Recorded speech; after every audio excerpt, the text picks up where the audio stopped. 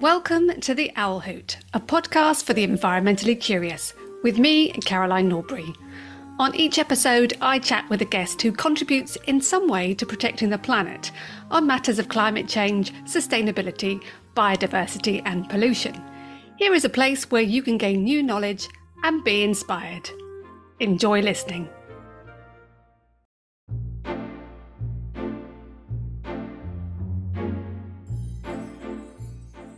The Peak District and South Pennine moors in the UK have been described as the most degraded upland habitat in Europe.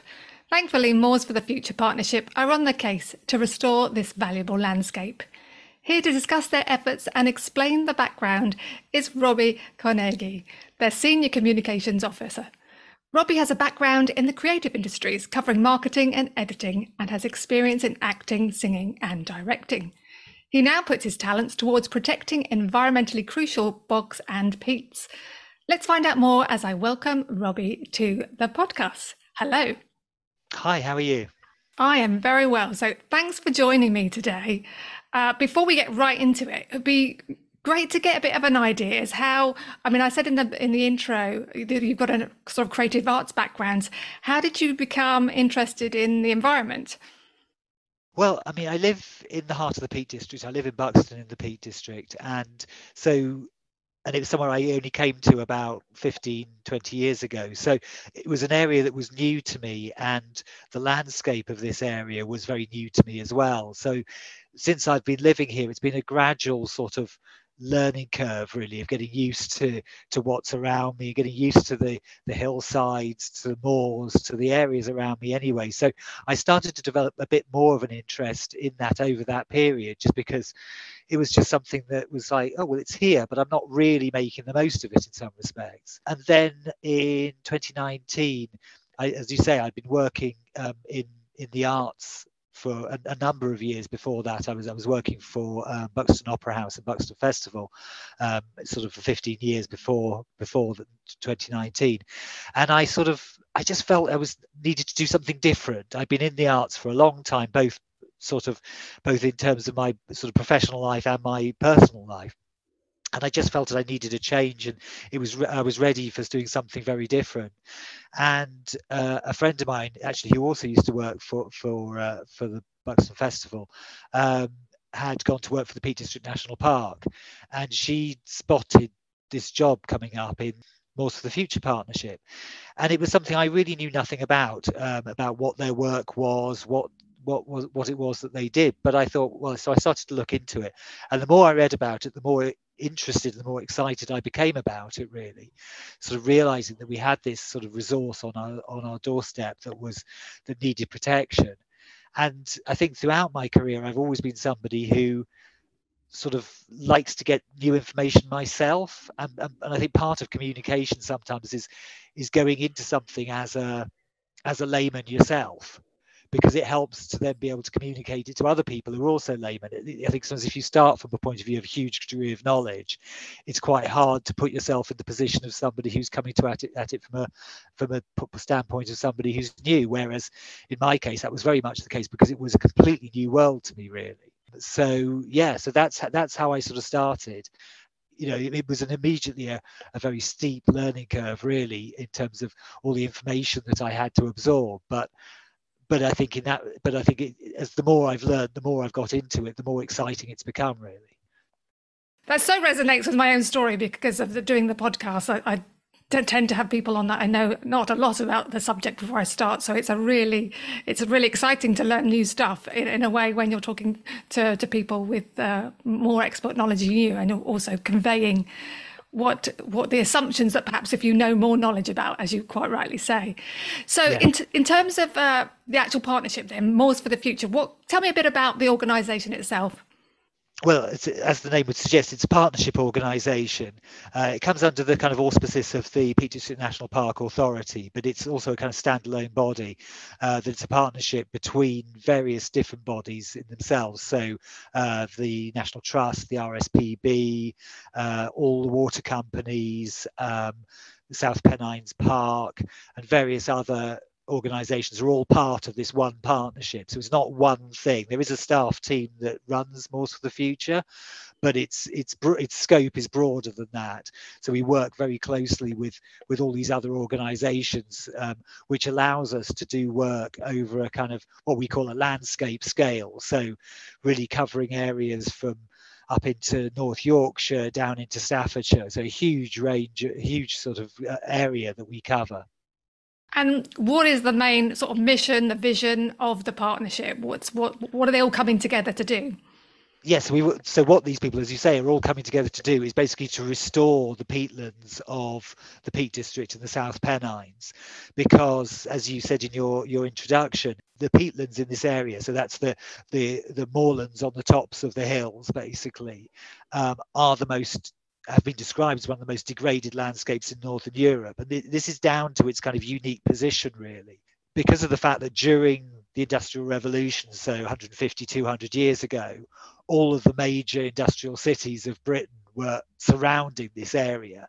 So if you can imagine, if you were in the Peak District, you'd have Sheffield on one side, Manchester on the other side, Stoke-on-Trent below, Bradford, Leeds, all belching out huge amounts of smoke, huge industries that were powering the Industrial Revolution, but also creating huge amounts of pollution. And whichever way the wind blew during that period, it would blow it over the Peak District or the South Pennines. So when the rain fell, it was falling as what we would now understand as acid rain. And over the course of that period, really from the sort of early 19th century up until the 1950s, when the Clean Air Act came in, the sort of heavy metals and the chemicals that were coming down in the rain basically stripped away all the vegetation from the hillsides, leaving it in areas where basically it was just black, dead peat.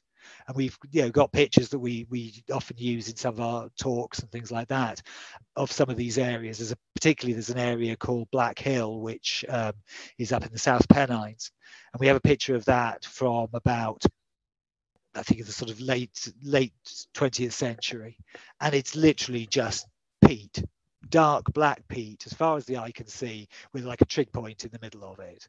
And that was all that was there. The vegetation had gone, and I think it had been gone for such a long time that I think people had begun to feel that that was all that had ever been there. This is what moors should be like, but it's not what moors should be like.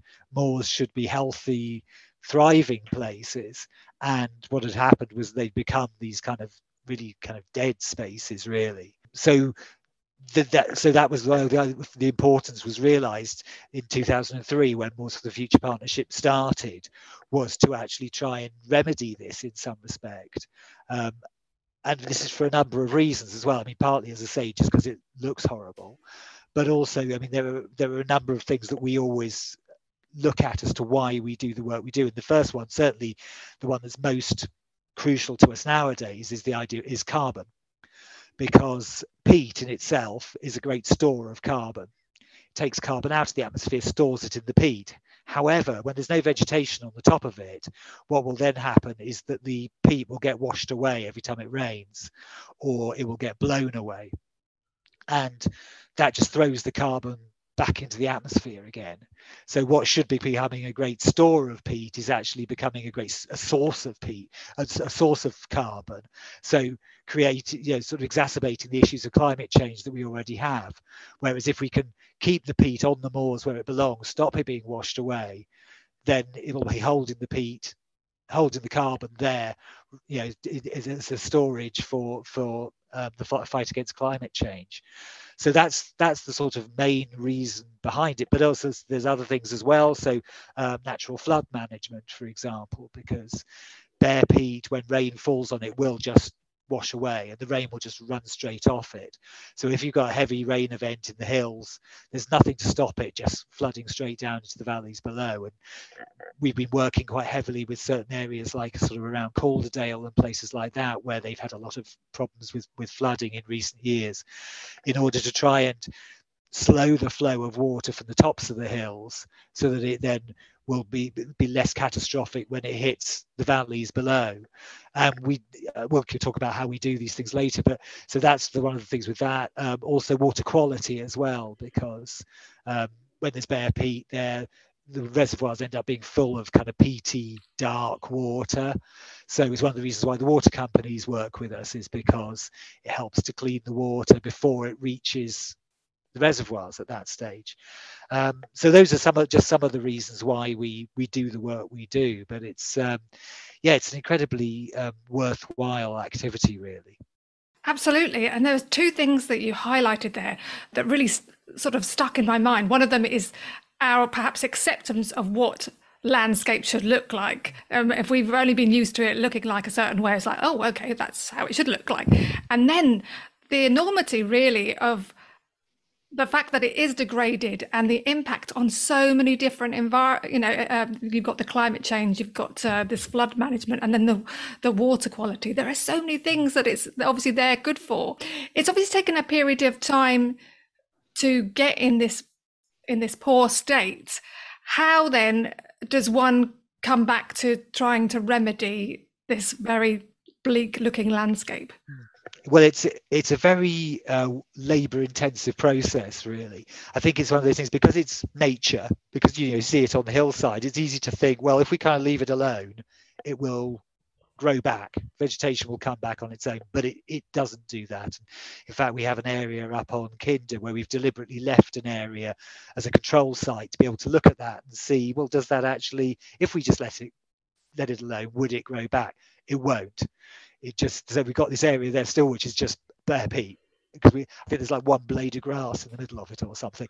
Other than that, it's just nothing growing back, and that's what would have happened had we not intervened, because the area is as degraded as it is. So we go through a number of stages really in order to sort out these areas.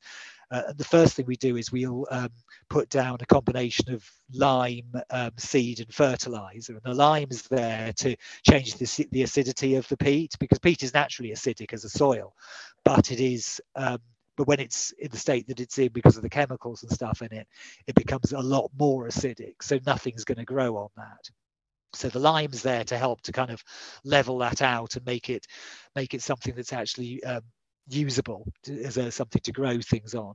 And then you've got the seed and the fertilizer there, which is sort of starting off what we call nursery crops. So they're various grasses and things that will start to grow just to bind the peat together again and start to put some nutrients back into it. That's not really designed to be the thing that's going to be there forever, but just there to sort of help the process. And the other thing we do around that stage as well is we put down what we call heather brash. So this is cut heather we've taken from one place, and then we spread it with like pitchforks and things across these areas of bare peat. And that's, somebody once described it to me as being a bit like a scab on a wound. It's something you put in over the top of the degraded area, and it just helps the growing process to sort of heal underneath. So we do that at that stage as well.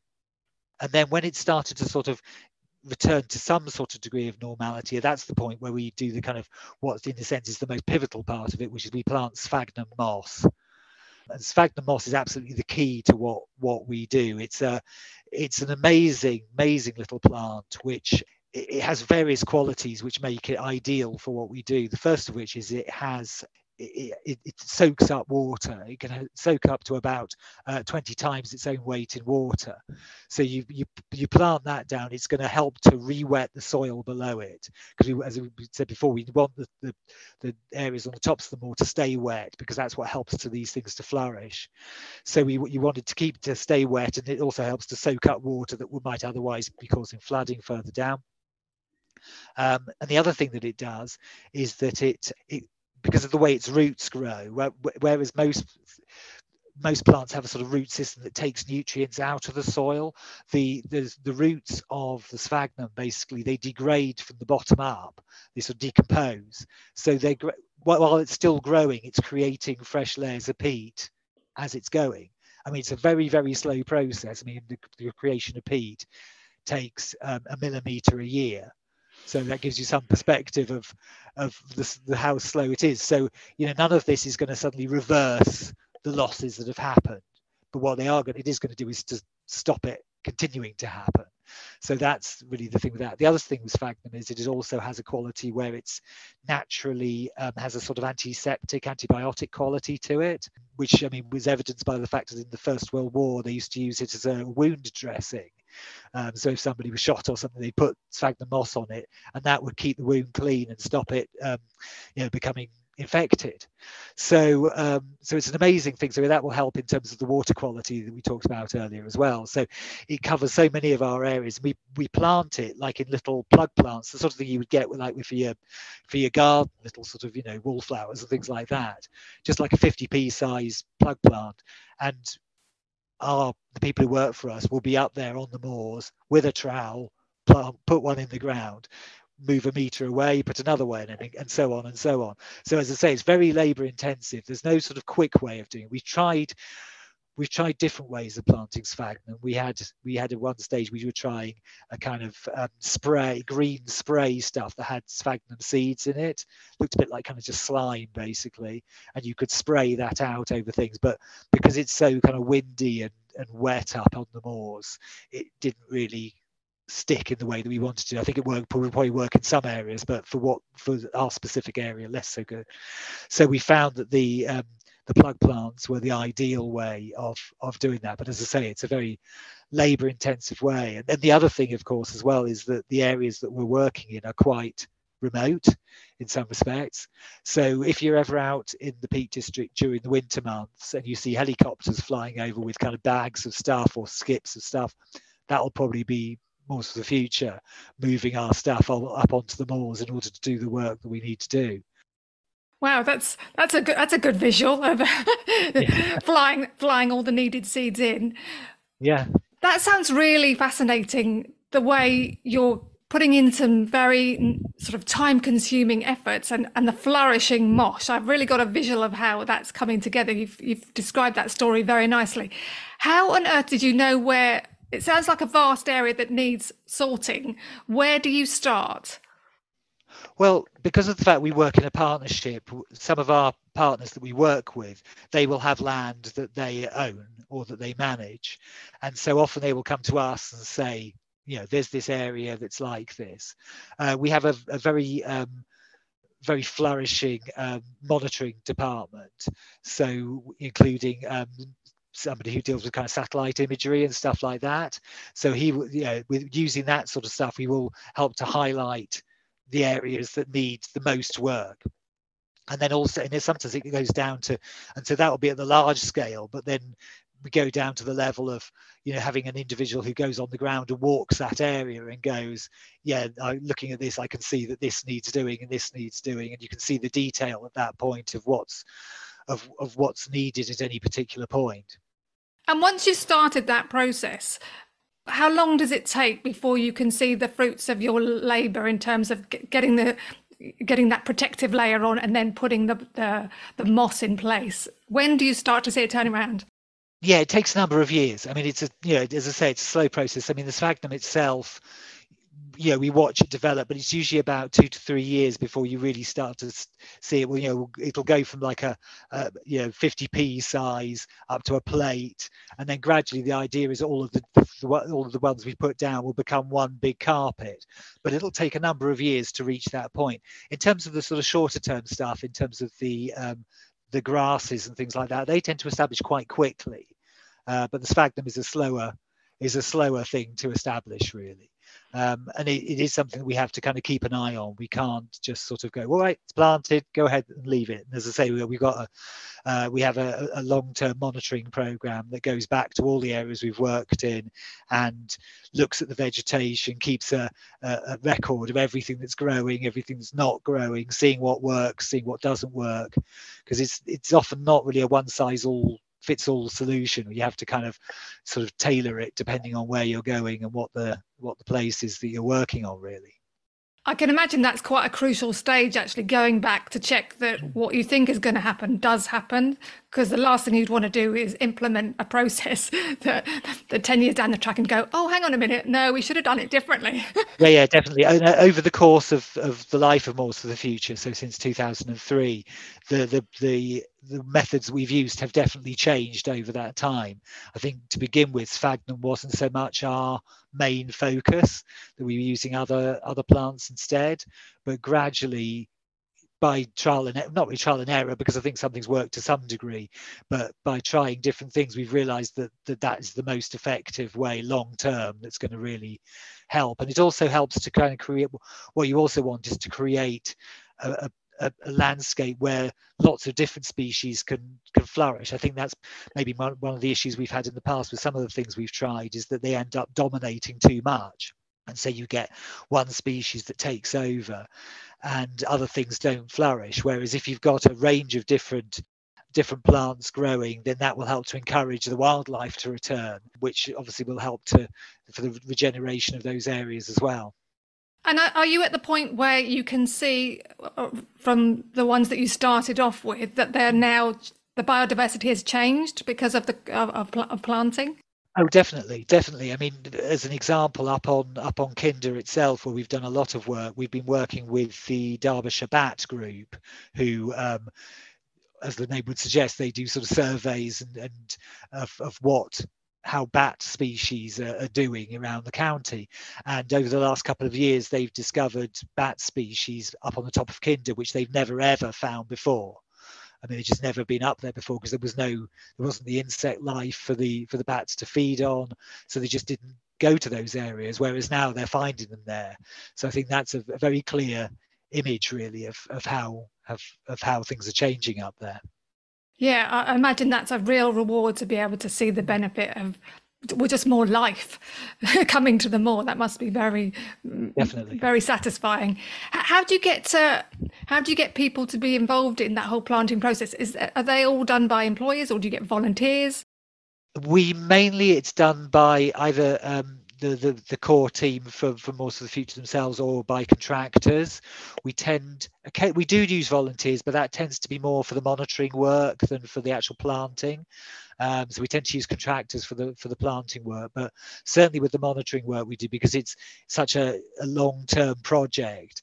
So in terms of, as we were saying about before, about the vegetation monitoring, so from September till December every year, every week, every Thursday they go out and they put down like what we call a quadrat, so a kind of frame that shows that gives a certain shape, and they'll sit there within that and go, okay, there's this grass, there's this thing growing, there's this thing, keep a note of that. And then each week they'll go back, and this is an ongoing thing that's been going for a long time now, years and years and years they've been doing this. It's a huge data set that they now have to fall back on. And the other thing that they do regularly as well is what we call dip wells, which is a way of checking how wet the soil is and how deep the water table goes. And as with all these things, they're quite low tech, really, the stuff they use. So this is like it's like a plastic tube and a ruler, and they blow down the tube, and when they can hear bubbles forming, they know that they've hit the water. And then they've got the ruler there, obviously, to see how low down that is. So it's quite low tech, but it's a very clear way of showing how the water table is developing and how wet the soil is, because that's, as I say, is one of the central things that we want to do, is to keep those areas wet. Yeah, and another thing that I forgot to mention earlier that we do as part of the work that we do in terms of restoration, and if you're ever out on the moors in the Peak District, you might well see this, is that where the bare peat has become particularly bad, when the rain falls on it, often it kind of cuts gullies out into it. So because there's nothing to hold it there, it cuts these channels down, sort of steep-sided channels through that. And so what we do in those places is that we put in what we call gully blocks, which are basically little dams at various points sort of through these gullies. And those will be made of wood or stone or peat, and we put those in, and they don't stop the water completely. They're made to be leaky, but they do, again, it's that thing of slowing the flow of the water.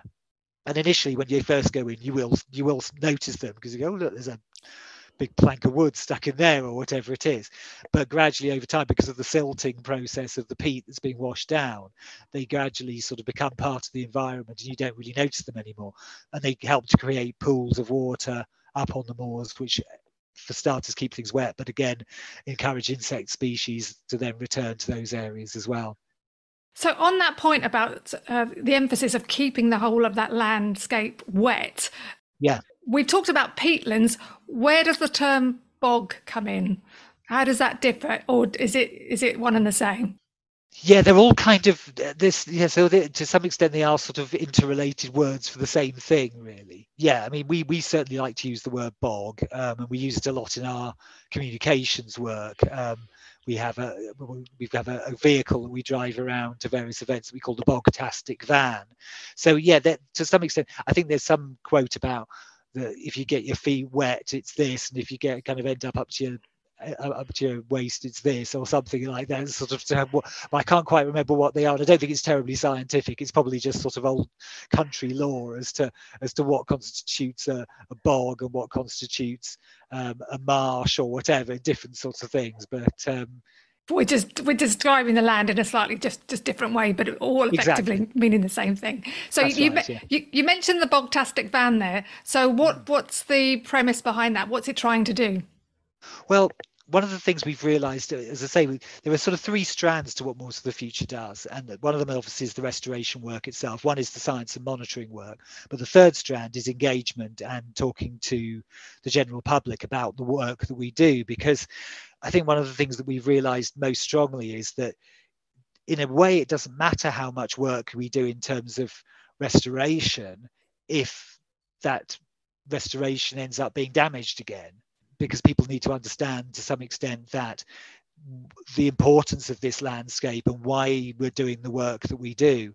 And one of the biggest challenges in some respects is wildfire, particularly over the last number of years. You'll have been plenty of stuff in the news about this, where fires start on the moors and where huge amounts of damage is caused, both to existing moorland but also to potentially to work that we've done as well. So it's kind of crucial to get the message out there about how important it is in terms of, because and I think this is even more so since COVID, because a lot more people discovered the idea of going out onto the moors, going for a walk, which is brilliant. But in a sense, they also have to understand why these areas are important. They're not just a pretty place, but actually they have a great deal of value, particularly in terms of carbon storage, that would be damaged otherwise. And one of the facets of peat that has to be kind of kept an eye on is, of course, dry peat will burn, because in some countries they use it as fuel, as we know, and things. So it's something you have to be very, very careful about, because if fire gets into that peat layer, it will often go sort of underground, pop up somewhere else, makes it very hard to put it out. So which is why often when wildfires do start on the moors, they can go for days, because they're a huge challenge for the fire services to put out. So as I say, alongside the work that we do in terms of the actual restoration side, the communication side is, I think, really crucial. I think it's also important just that the people sort of understand, in a way, because where the money's going. We're spending a lot of money on doing this work, and it's really important that people understand that's why we're doing it. And so I think, it's very fulfilling to sort of spread that message really to people and sort of tell them all about it. And is your experience quite positive when people suddenly realise what the landscape is and what it could look like? Are people buying into the fact that it's a whole lot nicer to go up there and visit? Definitely. I mean, when we speak to people, when we're out and about, people are always really, really enthusiastic about what we do. And I think, because often people will know a bit of the story. They'll have gone up there themselves, so they know, they've seen things, but maybe don't know what they're there for or why they're there. And some people remember, well, I remember it used to be like this when it was just black peat, and now it's nice and it's got plants growing on, but other people may have only seen it in its recent form and go, oh, was it ever like this? So sometimes just the thing of we've got some very vivid images that kind of the pictures that we show, and it's that thing of going, well, actually, that's what it used to look like, and that's what it looks like now, in a relatively short space of time. And it really brings people up short. So people are very, very responsive to it. So yeah, and as I was saying, the Bogtastic van, which is our kind of flagship vehicle, as it were, that we take round to events and to beauty spots and things where people gather to be able to show people what we do. And it's a vehicle that we take around, and it has when you go inside, it's got like a bouncy bog floor to sort of replicate the feeling of being on the moors. There's a film that gets shown with all the kind of sights and sounds you're going to get out on the moors. There's a little video game for the children to play about saving Lizzie the lizard's habitat, and various demonstrations and things that we do outside to talk to people. But it's really more than anything else, it's about conversation. It's about talking to people. Yeah, I mean, it sounds invaluable. It's that connecting people with their surroundings, isn't it? And seeing it through different eyes and valuing it. Because the more people value nature, the more they're likely to want to protect it, aren't they? So absolutely, yeah, I think definitely. that's a really good van. Yeah. What's the ambitions now? You're sort of a fair way down the road for the organisation. What are the future sort of goals in terms of getting as much restoration as possible?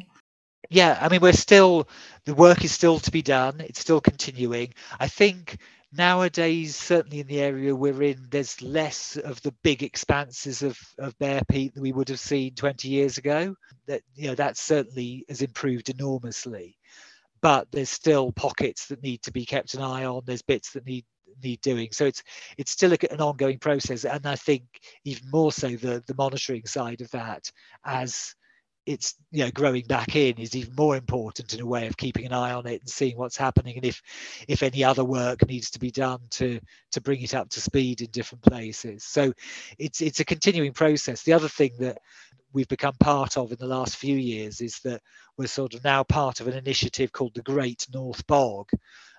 So because we're not the only organisation that does this kind of work. There are different organisations, well, all over the country, but specifically in the north of England, doing similar things to what we do. And we've all kind of banded together in this one thing, the Great North Bog, so that we can kind of pool our resources in terms of fundraising, in terms of publicity and things like that, so that we can, because otherwise we're all kind of trying to pull in, in different directions, but with the same outcome at the end of the day. So that thing of working together as a team much more. So what we've done already is already on a landscape scale, but by working closely with these other organizations as well, it does help to increase that reach, really. And do you find that although that they may be in different areas, that you can learn off each other in terms of how they're doing, and what's worked for them might work for you, that sort of thing? Definitely. I mean, they're all slightly different in terms of how they do things. I think the specific issues that we have in our area in terms of the historical pollution and stuff are much worse than in some places. But definitely there's always it's very useful to compare notes and to find out what other people have been doing, what works for them, what works for us, and have that knowledge sharing. I think it's always really important. For sure. And just to clarify, because throughout this sort of narrative, the moorlands that you're looking after and restoring, the main issue sounds like it's been pollution. Whereas, is it in some areas that there's been the issue of people using peat for compost, that sort of other way that it's been degraded? That would have been a case in some areas. It's not really an issue where we are. Peat farming hasn't really been an issue in this area. Probably it was too hard to get to in some respects. It's certainly something that has become more of a hot topic elsewhere, particularly sort of in Ireland and North Scotland and places like that, where traditionally they were cutting peat either for fuel or for use in compost. But I mean, that's changing anyway, in the sense that there's a new law, I think, come in that means that for domestic use all compost has to be peat free by 2025, I think. So it is a gradual change in that respect, but it's not specifically as something that has been an issue in this area. Okay, so it sounds like a very positive story because of the way that you've come into this area. Have you remained optimistic? What are your thoughts and feelings about the future of moorlands? Yeah, no, absolutely. I certainly have remained optimistic. Yeah, I think there will always be challenges to the work that we do, because I think it probably more challenges in some respects the less obvious the work becomes, because I think when it was like massive great areas, in a way that's easier to go look at that. When it becomes a bit harder to quantify, that makes it more challenging. However, I think the message about the importance of peat has become much more obvious than it used to be. I think there was a one stage where it was very much, oh well, climate change is a problem, so you need to go and plant trees, which is fine, and of course people need to go and plant trees, but in a way what it's about is about looking at where do we already have this resource, and this resource of a carbon store in our peat bogs, and if we can preserve that rather than having to put new things in which might take a long time to grow and fulfill their potential, if we can preserve what's already there, I think that's absolutely crucial. And I think there's definitely much more of a sense of recognition of that, even in the short time I've been doing it, than there was. I think that's a really important point you make, that there needs to be more than one way into looking at these very intractable, complex problems that we currently face in the environment with climate change and biodiversity.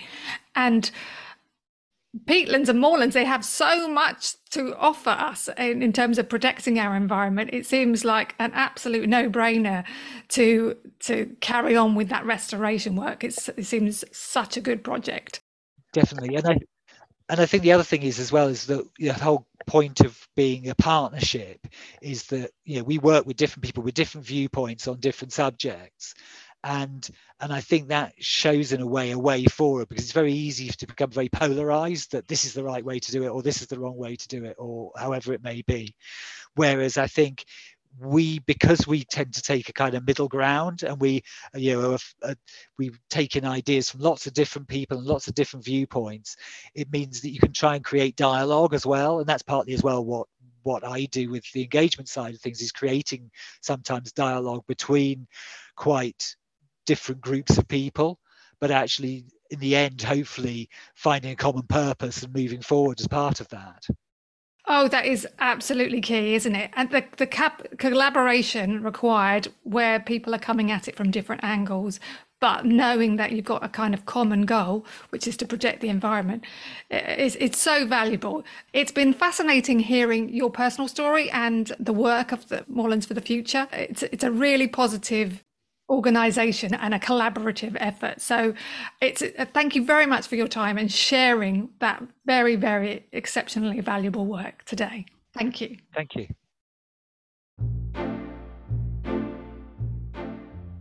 Like many of our landscapes, moorlands are in a poor state, and it struck me from this conversation that we've got used to it.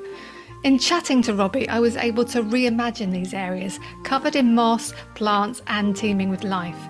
There are so many reasons to invest in restoration, from ensuring the peat remains a carbon sink to assisting in natural flood management and generating biodiversity. It was fascinating to hear the details of restoration work and the effort going into this labour-intensive but super valuable activity. Again, collaboration is crucial to attacking our environmental crises head-on, and with a common goal, people are truly unstoppable. Very inspiring. To find out more about Moorlands for the Future and the Bogtastic van, take a look at the show notes.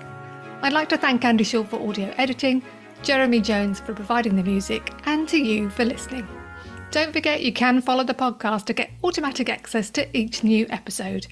And it would be lovely if you could rate, review and share it too. It really helps. Until next time, bye for now.